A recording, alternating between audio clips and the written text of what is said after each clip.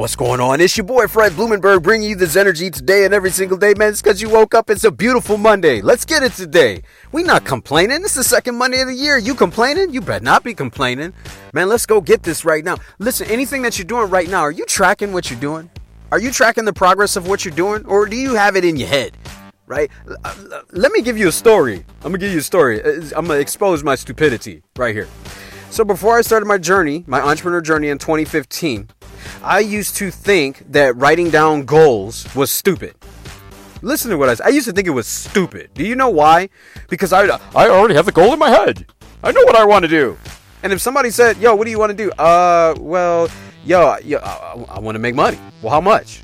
I want to be a millionaire. Well, how much? I don't know, man. 10 million. I don't know. I just sounded stupid. I wasn't clear. Not only was I not clear, I didn't know what the fuck I was doing. So here's the thing.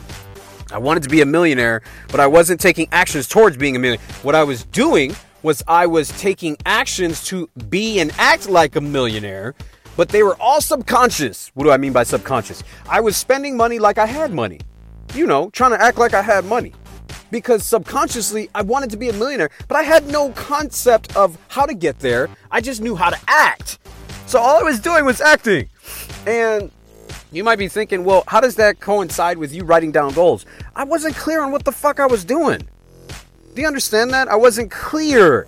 I didn't have it put down where I could look at it. See, you ever hear that saying, out of sight, out of mind? Yeah, that's with a lot of shit. You are so bombarded with so many things that distract you every single day that if you're not paying attention to your goals, if you're not tracking your progress, out of sight, out of mind.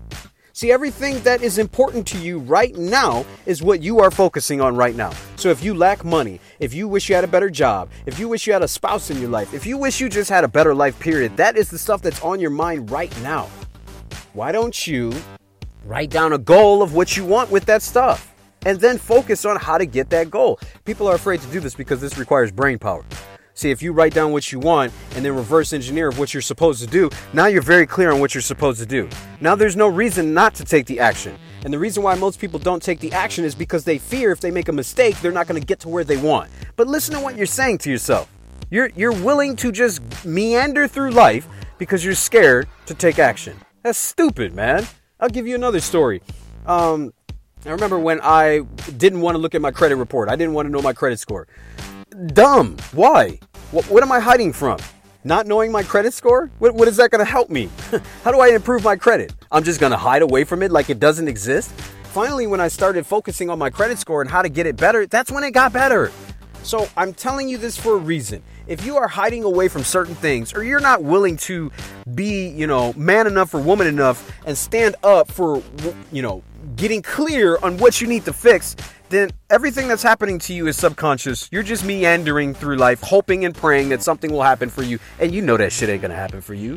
So unless you sit down with yourself, start tracking your progress and focusing on the shit that you want to get better, it ain't gonna get better.